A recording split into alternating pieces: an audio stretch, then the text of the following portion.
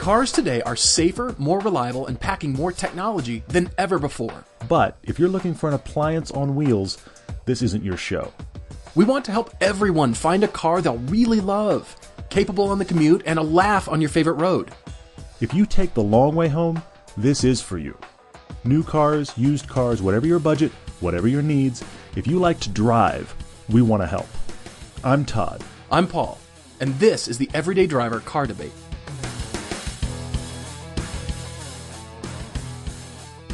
So if you're following along with the podcast, more importantly, if you listened last week, I just want to go ahead and say it. I'm going to acknowledge right now, hey, we lied.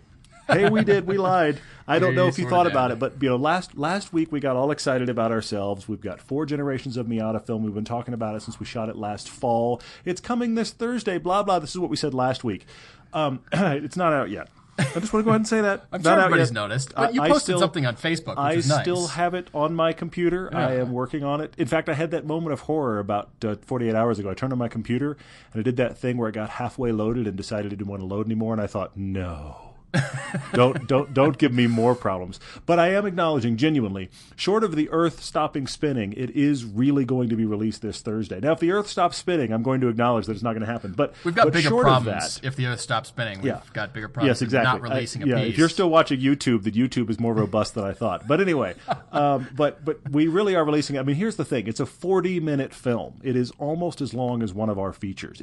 I've almost been completing a feature in the midst of everything else, and I flat out needed more time. It was one of those things where I could do some all-nighters and I would still not be all that happy with it, or we can just go, all right, let's acknowledge, let's take another week, let's clean up the mix, let's clean up the picture.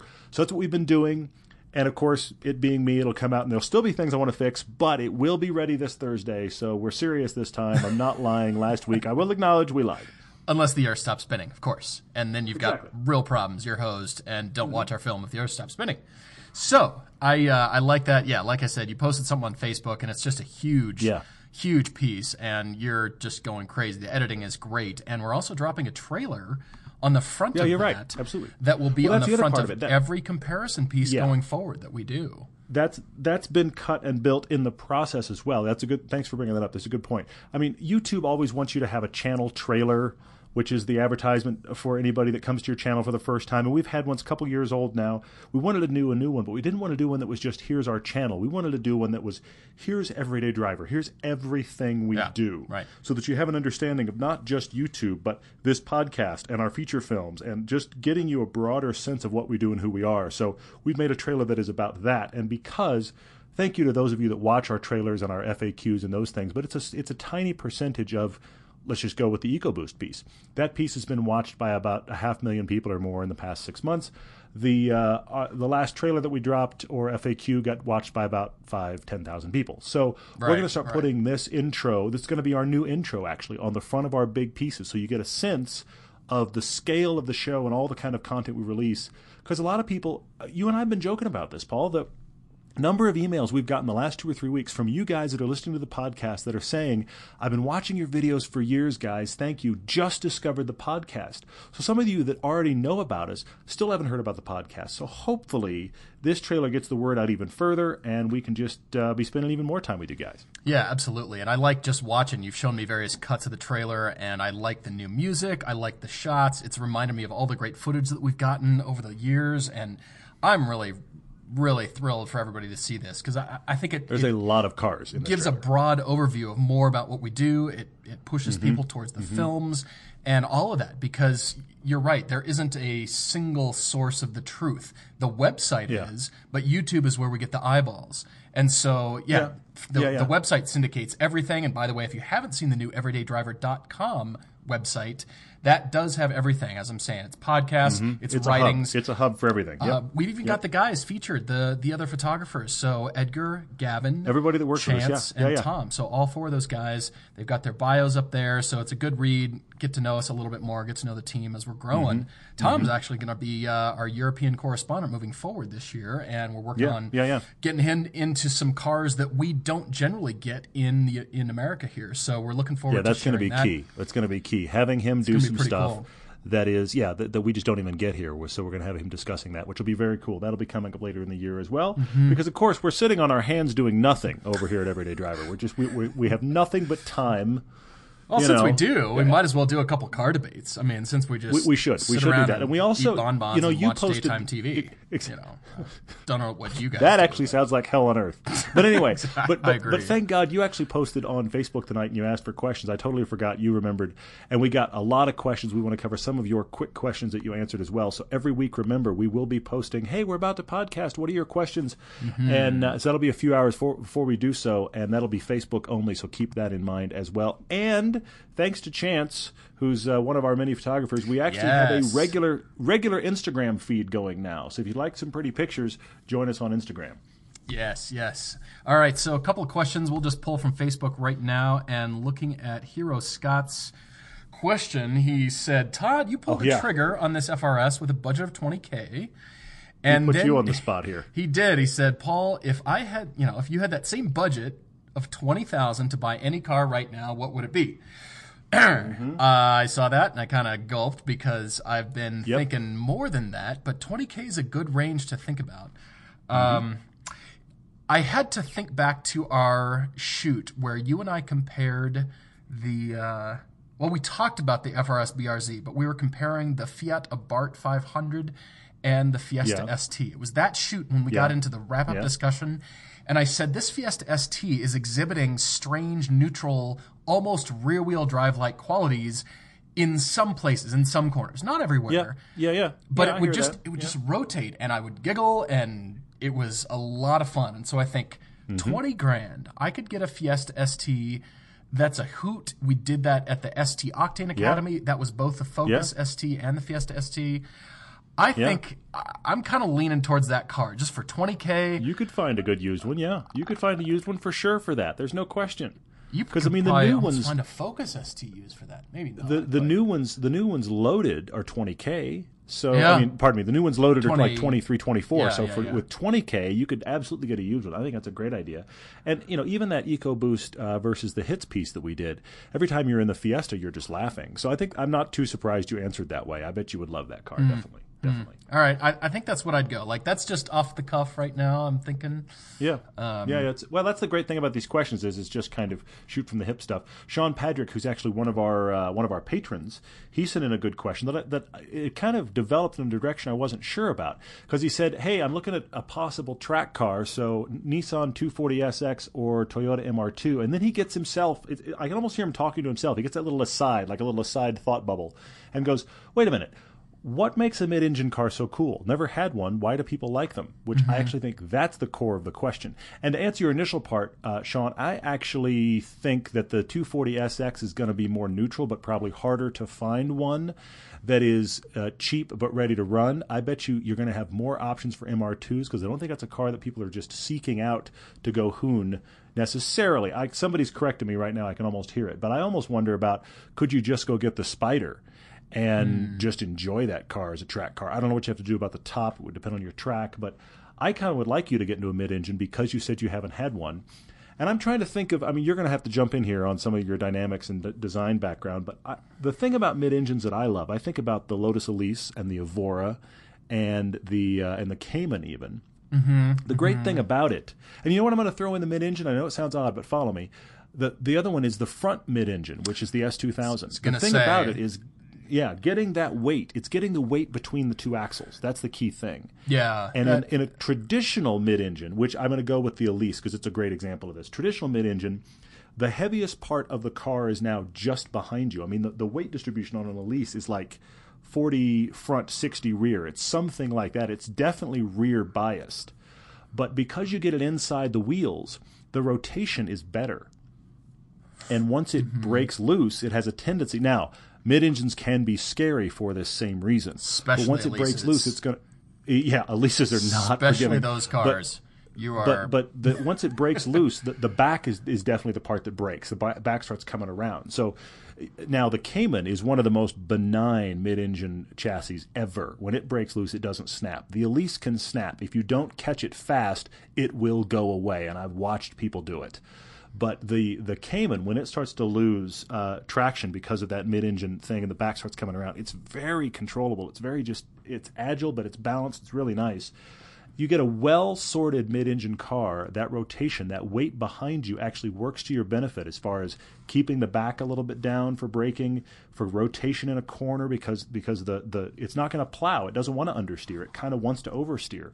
It's a very unique dynamic that is a unique thing to feel. I recommend it to you, Sean, just because it will add to your kind of repertoire of driving experience. Yeah, I'm glad you brought up the front mid-engine bias. That's a little bit of a twist because technically that S2000 is a mid-engine car.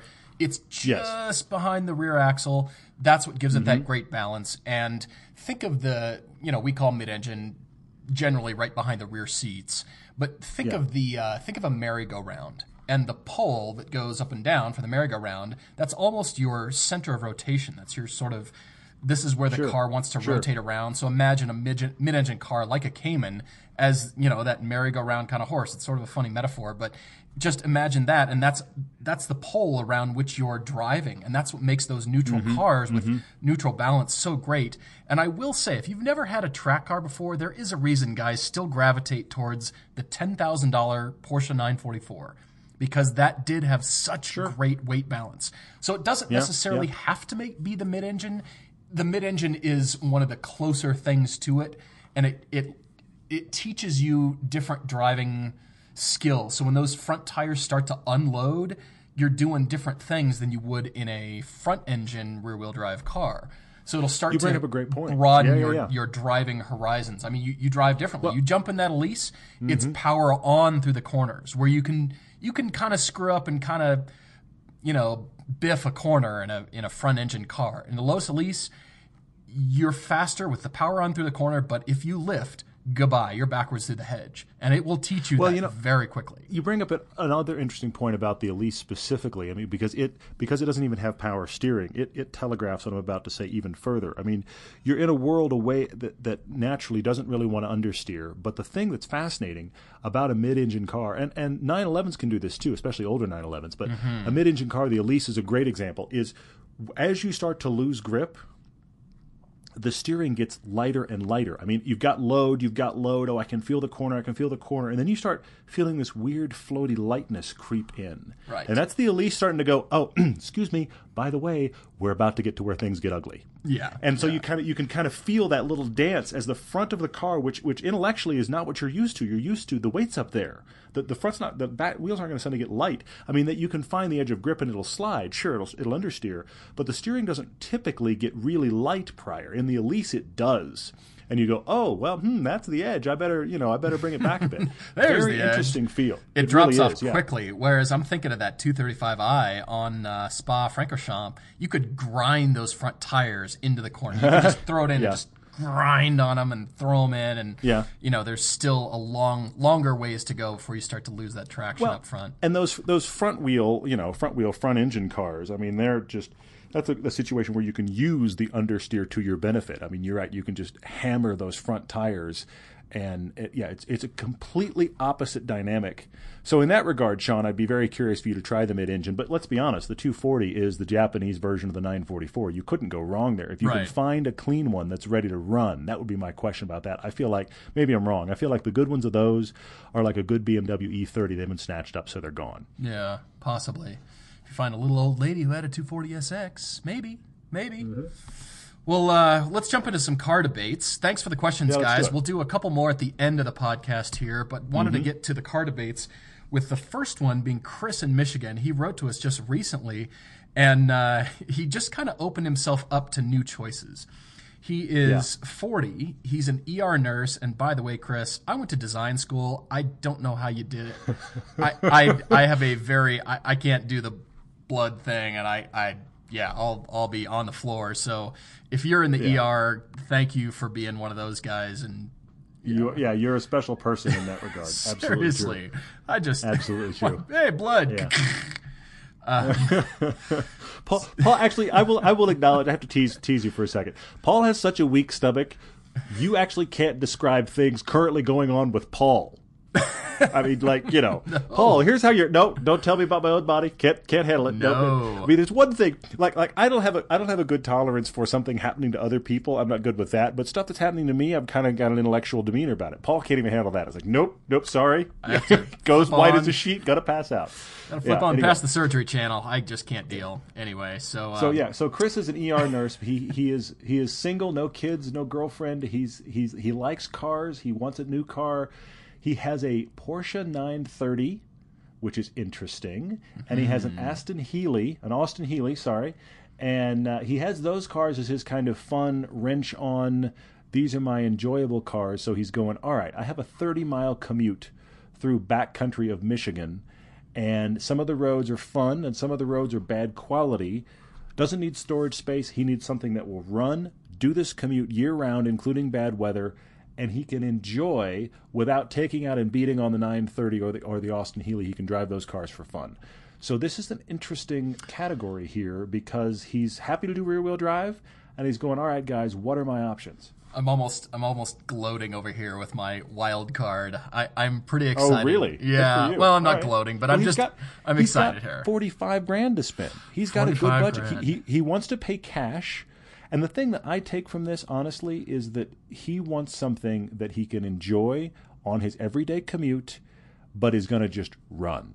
He's got his project cars. He's got his, I'm not sure if they're going to run cars, but he loves them. This is the car that just needs to run and still be fun, and he's got $45,000 to spend, which I think is really interesting. By the way, Chris, I wonder how much that 930 is worth now. I mean, that's got to be starting to really creep up there. But anyway, I think so, some coin in that. I loved your comment when you took a date in your 930 and you kind of described it as her saying, yeah, well, you've got a good job. Why do you drive this old thing? Goodbye. Last date.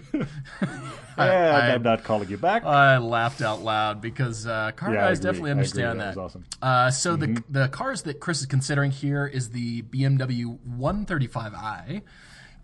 He indicates he's on the list for the new Focus RS, but we'll see. We actually know another guy who is a friend of the show. He's out in California. He is buying his and taking delivery in May sometime of his Focus RS from a dealership in Denver. So anyway, something to consider. Yeah, shop nationwide, apparently, yeah. Yeah. What else? Honda Civic Type R, Porsche Cayman. He's hoping that shows up here. Porsche Cayman, yeah. But he's got the 135i BMW and the new 235i. Both of those theoretically are in his world. He also lists the Lotus Elise, and I'm going to say right now, Chris, obviously I love the Lotus Elise. It does not belong on your list. You're talking about driving this car in all conditions, all weather. I can't say Elise for you. And I'm the guy that I don't need creature comforts and all this. And I'm the guy that seriously considered if I got an Elise instead of the FRS that I have, would I have driven it year round? Yes, I would have put snow tires on it, even though they're like trying to find a needle in a haystack to get the proper snow tires. But I would have done it. But I think what I want for you is a car that will be fun, that you don't have to think about. And the Lotus is still a car you think about. And so I think it's off the list, personally. I've got some choices for you, Chris. And the first might be some usual suspects, but I'm really excited about my wild card because I don't know if you've considered this car. And I'm just wondering. I'm just wondering what you think of it. I'm actually wondering what you think of it, Todd. All right, so I like the 235i. That's a great car. You could even go 228 car. For 228, yeah. That could be interesting. I thought of a 911. You've got 45 cash, so maybe a Carrera S, like a 997 Carrera S. I don't know. Yeah, it might still be pushing. He's got his Porsche, and I think he should go newer. I think this has got to be the car that is new, that is warranty or close to it, that you don't have to think about. At least that's what I take from this. So glad you said that. Because I've got a couple. We do. You want to save? You want your wild card now, or you want me to save it a bit? Sometimes I feel like I bait everybody by dragging it out, and I just but I don't want to be the anticlimactic guy with a boring list afterward. I mean, I want to say this real quick about your list, Chris. Okay, all right, go. The 135i is cool. I've always felt like that car rotated a little bit top heavy. But it is actually really cool. You get it with the sport package, and all. You can even get the 128 sport package, and it's decent. So that is a good option. I prefer the BMW 235i. Again, you're going newer. It's going to run because it's newer. It's going to theoretically have fewer problems. I like your alternate there, though, Paul. You know, you did 228. It's still got actually surprising amount of power. You would save yourself some money. You could get that with a stick. That actually is a good idea. I do like that. Those are kind of my front runners from your list. I think the Focus RS is one of those cars where you're going to have to track it down and chase it. I'm trying to get you into stuff you don't have to think about. The Cayman is interesting, and I love the Cayman, but you've got a Porsche, so I want to keep you out of that. So I have to ask two questions. One, why isn't there an STI on here? You haven't listed that you've ever had a Subaru. For $45K, you could have your pick of brand new STIs. You'll have a Subaru. It'll run. It'll have a warranty. If you want to hoon that car, great. If it snows, you will cackle and not care. And it's just going to be fun, but run, and off it goes. I mean, you could even do a WRX, but I think the STI's got to be considered. And then I have an idea that's not a car, but an idea that led me to a car. Follow me here. Okay. I'm going to stay with my concept of a car you don't have to think about. You got $45K. Actually, you know what? Don't buy anything. I think you should lease something for 2 years so that you don't even... So now you really don't have to think about it. All it does is run. It's covered under warranty. It's a lease, and in 2 years you can dump it and maybe get something else, maybe not. It becomes... And if you're going to lease, you could do STI, but I also go, if you're going to go with a lease, why not a Golf R? Why not a GTI? Just lease one of those for a couple years. They'll be fun. You'd enjoy it. It'd be a perfectly good commute car. It can handle nasty roads, be they weather or be they just crumbling. It'll handle fun roads, and it'll be a perfectly good commute car. You can take a date out, and she's not going to be like, what is this car? You're like, no, it's a Golf R. It's awesome. So, no, it's a Golf R. Trust me. But in 2 years, you walk away, and you've still got the cars you love. You've still got that 930. You've got the Austin Healey. You leased something that is fun and runs, and goodbye. That's not a bad idea, actually. I like that. It's almost like the appliance that's fun. The appliance you don't have to worry about, but it's still fun and enjoyable and puts a smile on your face. With your commute, Chris, 30 miles through the backcountry of Michigan farmland, you wouldn't probably go over a 12,000 mile a year lease, something like that. You could always pay for 15,000 miles a year, but you'd probably be fine. You'd probably be right in the sweet spot. Because you'd still be driving these other cars on the weekends and whenever. This is just your commuter.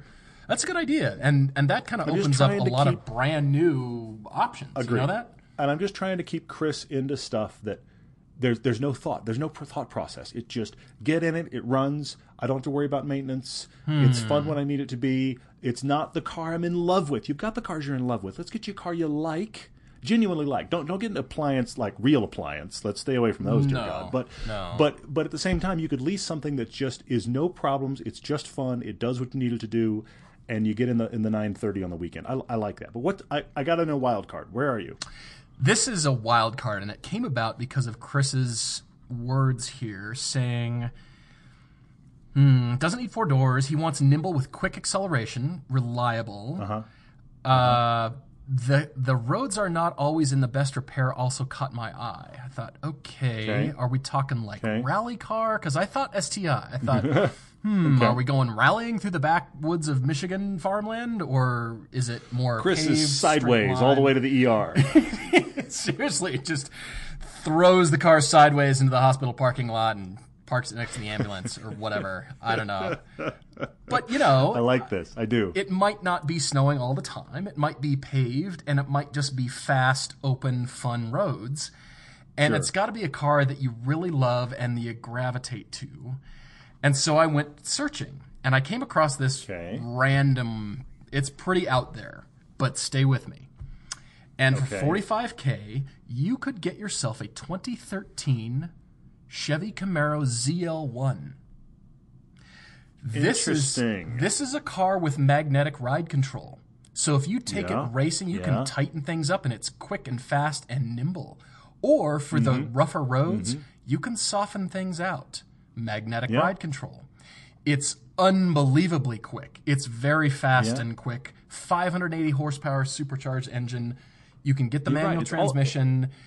It would be reliable. It would be... It's not going to be a Camaro where people go, oh, you've got a Camaro. What the hell is that thing? Look at that stance. Look how, just badass that thing looks. it's going to be much better to drive than anybody would think. Going, oh, you got a Camaro. Yeah, I get that, and it's got a good dual personality about it because that magnetic ride control. Okay, all right. I see how you got there. It is a new driving experience. It's a new driving experience. Very new driving experience. Yeah, it's different than any of the cars on your list. I mean, you had Lotus Elise, Porsche Cayman. Those are needle kinds of thread the needle kinds of cars. But Todd and I drove that ZL1 on track at one of the Motor Press Guild track days. I think 2 years ago now. I think right when it came out, and we got out of that car grinning, going, "This is a Camaro. The Camaro can do this? Are you kidding me?" Genuinely, I mean, and here's the thing: the Z28 is even better, but the ZL1 is much more livable. It's much more the livable car that still has that agility. I loved the gearbox. It was easy to heel toe. It was actually one of the cars I was fastest in all day at the Motor Press Guild. You remember that? Yeah, it was just. Oh yeah, absolutely, it was great. Dry pavement, great. But then I think, okay, well, it's snowing and you still want to get to work. I suppose you could put a different set of wheels, maybe do the winter tire thing, and it'll still do fine. It's got, and the Camaro, from a date perspective or just any friend, it's going to be a nice car. It's even just slow speeds. It's going to be a nice place to be. And 45 cash, they have dropped in price.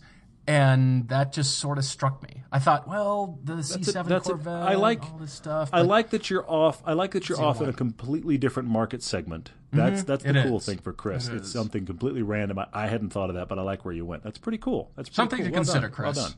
Something to consider. And in any case, if you guys, whether or not you get what we recommend, I'm always curious. The both of us are. We're always curious to hear what you got and why. Yeah. Agreed. And, maybe what we're talking about gives you an idea for another car that actually is better or really fits your needs or whatever. So we're always curious. That's cool. A lot of you write back and say, thanks for the recommendations. I ended up getting this. I mean, every now and then, in fact, we need to do another one. We do those shows that are about, here's what people got, and we need to revisit that again because we do think of that. We do follow up. And again, we read everything that you write to us, so thank you for that. And thank you for the comments that you're leaving. In fact, some of you this past week have just watched Pilgrimage and left comments on Pilgrimage, and some of our other films are still getting comments. Thank you. We hope you will go find Pilgrimage, Mid-Inches of Mountains, or 50 Years of 9/11 on Vimeo, or Paul's going to say it, he's got a closet full of Blu-rays. I do. We'd love for you to be watching our films and then getting on and making comments, because not only do we read them, but others read them, and it helps them be informed about whether or not they should watch those films. So we'd love for you to rate and comment. Yep. All right, for our second debate, this is Alex. Alex actually visited us. He came through Utah to the ST Octane Academy at Miller Motorsports Park before it has now become Utah Motorsports Campus. But he came by and we met with him. So it was really cool to have people come through town, and we actually found a time where all of us could meet up and just talk about anything that struck us. And so he writes to us he going... He was in from Chicago and loving that ST Octane Academy, which was really cool. Yeah, that was a lot of fun. He wrote to us, and it sounds like a little bit of a minor emergency because I'm reading through it. He almost wrote a book with all the stuff that he's thinking about, but you can see it's just words are tumbling out. And this, before I dive in, it sort of gave me this idea. I mean, it's a crazy idea, and it's something I don't think we should do, but it's along the lines of people wanting to get out of a car, and they've tuned it and everything, and I think, well, that could be good for another listener. They might be looking for something exactly like that. Yeah. But then the car debate would turn into us just reading classified ads for everybody listening, and then, hey, for the next, you meet him, he wants to buy your car, we want to buy his. Chicago is writing for, But I think, Alex has got an interesting car. I mean, he's gone, Focus ST. He's got the ST3 package. He's already done a bunch of stuff to it. I mean, he's got an exhaust, downpipe, intercooler, a tune. I mean, he's one of these guys that as soon as he gets a car, he must do something to it. Must tune. And he's having a lot of fun. Fast. Exactly. He can't stop himself. So he's got all this money in this Focus, and he likes it. But then he did that terrible thing. He went to the auto show in Chicago locally, and he saw the Mustang GT and said, uh-oh, I really like that car. And he's writing us and going, guys, should I get a Mustang instead of the Focus ST that I've done all this work to? Well, yeah. Interesting problem. And adding to that is he drove the Mustang GT with the track pack on the track. And so then went to the Chicago Auto Show and went, Oh, yeah, there it is again. Yeah, there it is again. Sort of like your muse, Alex. She's waiting. Now I must have one. Yep. I think that's so Well, funny. I mean, and Alex is a big guy. I mean, he's over 6 feet tall. He's a big guy, so he's wanting a car with some space. He's got 3 little kids, so he's sitting here having a discussion about, okay, actually, I can get all 3 kids in my little Focus hatch. So if I get a Mustang, am I in trouble now? Now, he has 2 other family cars. They've got a Sequoia, they've got a Prius, so they can do family duty. And no one's surprised that the kids prefer those cars because they've got more space. I mean, kids don't think about cars like we think about cars, by and large. So actually, you know what? Side note, I didn't tell you this the other day. Uh-oh. So my son loves the FRS. Yeah. And, okay, I'm going to acknowledge that he's 6, and I drive my FRS quickly. He is convinced it is the fastest car in the world. Now, he's staggeringly wrong. But I love the fact that the car sends its sensation so much through the cabin that he just loves the feel of it. And we had we actually just shot a piece with Paul's Grand Cherokee and a Jeep Renegade. Okay, and we drove those. We talked about those. We talked about the Jeep brand. I didn't tell you this. This just happened today. Okay. And my son got a very brief ride in the Renegade through our neighborhood. Okay, we weren't hooning. It's the Renegade. Come on, we were just driving down the street in the Renegade. Right. And he says to me out of nowhere tonight, he goes, "Dad, why would someone get a car that's slow like that?" And you said... And I said, well, I actually, it's practically an ad for the car debate. I said, well, son, people buy cars for all kinds of reasons. He said, yes, but why would they get a slow one? And I was like, well, okay. How do I explain to you that the FRS is not the rocket ship you think it is? And secondly, you were in a Renegade to go 3 blocks through a neighborhood. So slow is relative, but it's clearly not his kind of car. But anyway, That's hilarious. So, back it's to seared Alex's into kids his brain now. You've treated it's so funny. You're raising him right. Yeah. I love it. Exactly. Now back to Alex's kids who like the Sequoia and the Prius, and I get why. There's more space. But he is saying, okay, here's what made me laugh here. Near the bottom of this, he says, I know what you're going to tell me. You're going to tell me that I should stay with the ST and the fact that I put money into it. I don't know that I'm going to say that, Alex, honestly. But I'm not sure I'm going to say that either, because he's asking here, do I stay with this sensible choice, which could be debatable now that you've tuned it into an 800 horsepower whatever. Not quite, but you get what I mean. Or go for the Mustang GT. He's made it more hair on fire. Yeah. I have maybe a middle ground for you. Okay. Okay. But it's still the Mustang, Alex. And I'm wondering about the 2.3-liter turbo Mustang because you're such a tuner. Yeah. And on a side note, I'm wondering, by the time, this car's been out for a little while, is the Mustang GT or the Mustang Turbo now the more tunable car?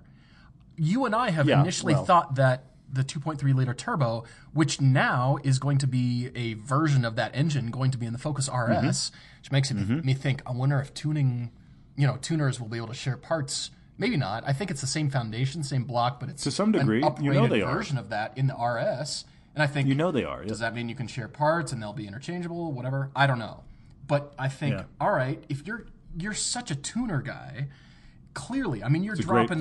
Look at all this stuff: the full exhaust, the intercooler, the tune, everything, and you're still going street racing. Apparently, well, not that we condone that, but you're out there and you're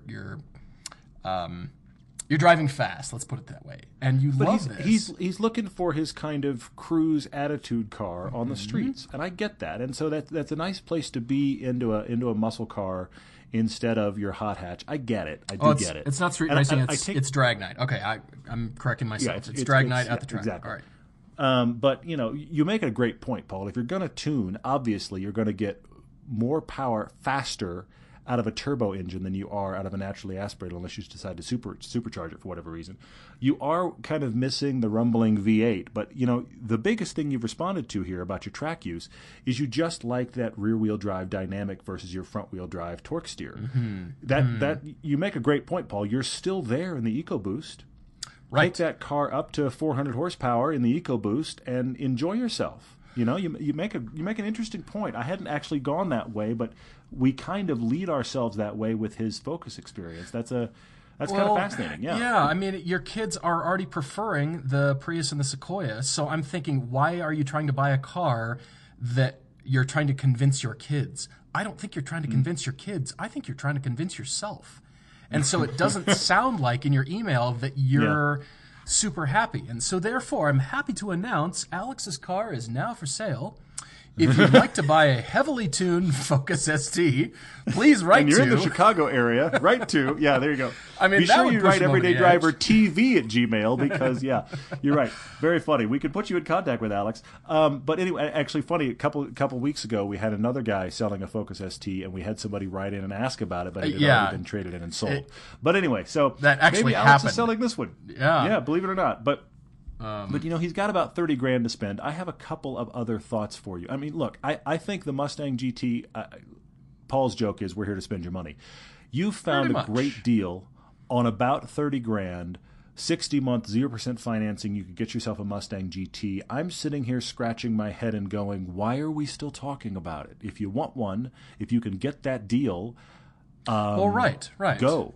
Yeah, I mean, I'm not. One of the side notes that we talk about every now and then, and in fact, Matt Farah and others have asked us about this question, is do we dislike talking to people about their car choices if they already come with a choice? And that can be difficult because sometimes what people are coming with is, will you just justify what I want to do? But there's nothing wrong with that, too. You got car buddies and you just go, hey, I'm thinking about this. What do you think? And in this case, Alex, you're thinking about a Mustang GT. You figured out the financing. You found a good deal on it. If you want that car, and you're kind of outgrowing the Focus ST, okay. Yeah, I'll be the guy standing behind you going, go, go, go. Why no, not? you're the little guy standing on his shoulder. That's what you're doing. Yeah, go. I am. Go. I'm the devil on his shoulder. That's for sure. But you make a good point as the alternative on the EcoBoost. That is an interesting thing if he wants to play around with tuning again. I like that platform. I've got a couple other options I want to think up. Or want to mention that come out of his dilemma. There's clearly a part of Alex that is worried about, I do need to haul my kids. So I've got a couple other thoughts that have struck me. Okay. Have you got anything else here as well? Mainly the Mustang EcoBoost, because I think with the kids, it's less of a relevant thing. I mean, yeah, you do. Yes, that no doubt. You've got to be able to take your kids around. But it's not like this is going to be your only car. It's not like I would change my tune. And Alex would too if if that were the case. If it were like, well, I really have a family and this has got to do more than, but you do have these other two cars. If it was you're talking about you might have to pick up one or two or possibly all three kids occasionally. Okay, we're talking about 2 plus 2s, and you're fine. You get stuck in wait, I got to grab them from school tonight. And it's not. You even say here it's not that far away from the house, so you just grab them. It's okay. They're not as comfortable as they could be. It's 5 minutes. Oh no, you had to do 2 trips. Possible. Darn, you had to spend more time in your car driving fast. Darn it! Well, I hate but it when that I do happens. have to bring this up. You're a Ford guy. You've got Ford history. You've got Mustang history. You say in here, but I do have to bring this up. If you're going to look at the Mustang, you really ought to take a look at the new Camaro. You really at least should cross shop before you pull the trigger on that Mustang GT. Go see what you could do at the Chevy dealer. I'm not trying to turn a Ford guy into a Chevy guy, but I think you've got to go look, Alex, so you are informed about, do I prefer one over the other for reasons other than just the brand? I think you've got to go look. At least you'll know. I mean, if you walk away and you hate it, well, then at least you know. I mean, that's a great point. Or you really like it, but you just would rather have a Mustang. Great. Yeah. But then you can know going in, it's not just, well, I only buy Mustangs. Have you driven the Camaro? Go drive it. I think that's vital. But then if you're going to talk about your kids and you are genuinely, if it's going to swing that way and you have to actually have room for the kids, I got to bring up the two usual suspects for $30,000. One, the 4-door E90 M3, low 30s, you may be able to find one. And then a manual G8, Pontiac G8. If we're going bigger, they're not as agile, but we're still talking rear-wheel drive V8, which is the thing you're wanting to get into. I say look at those. I think you're taking a page out of my book suggesting that M3. I'm not sure they're 30. Even with 50 to 80,000 miles, I still think they're more, honestly. But that's a good choice. I think it's a hard find. The manual G8 is a guarantee. Absolutely. The E90 M3 meets the needs. I don't know if it meets the budget. I will agree with you there. It may be just not possible. Alex, there's something you said, your last sentence in your email here, that really piqued my interest here, and it has to do with integrated engineering. The video that we did driving their 450 horsepower car, it was the Mark 6 generation Golf R. So I think that was 2013. The last gen. The last gen Golf R. 2012, prior gen.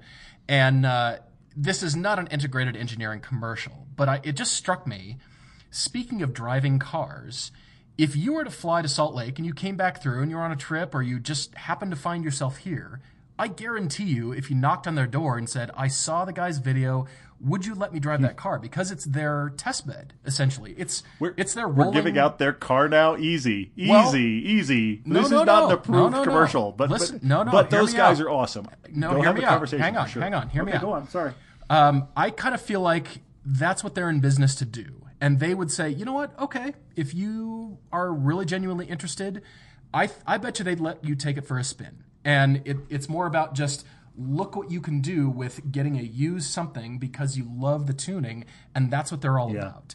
And it's something different than the Ford, whatever it is, whatever we're suggesting. It's a very different world. It's a very different world. I just thought, okay, I'm offering it without even asking them. I know that. I admit that.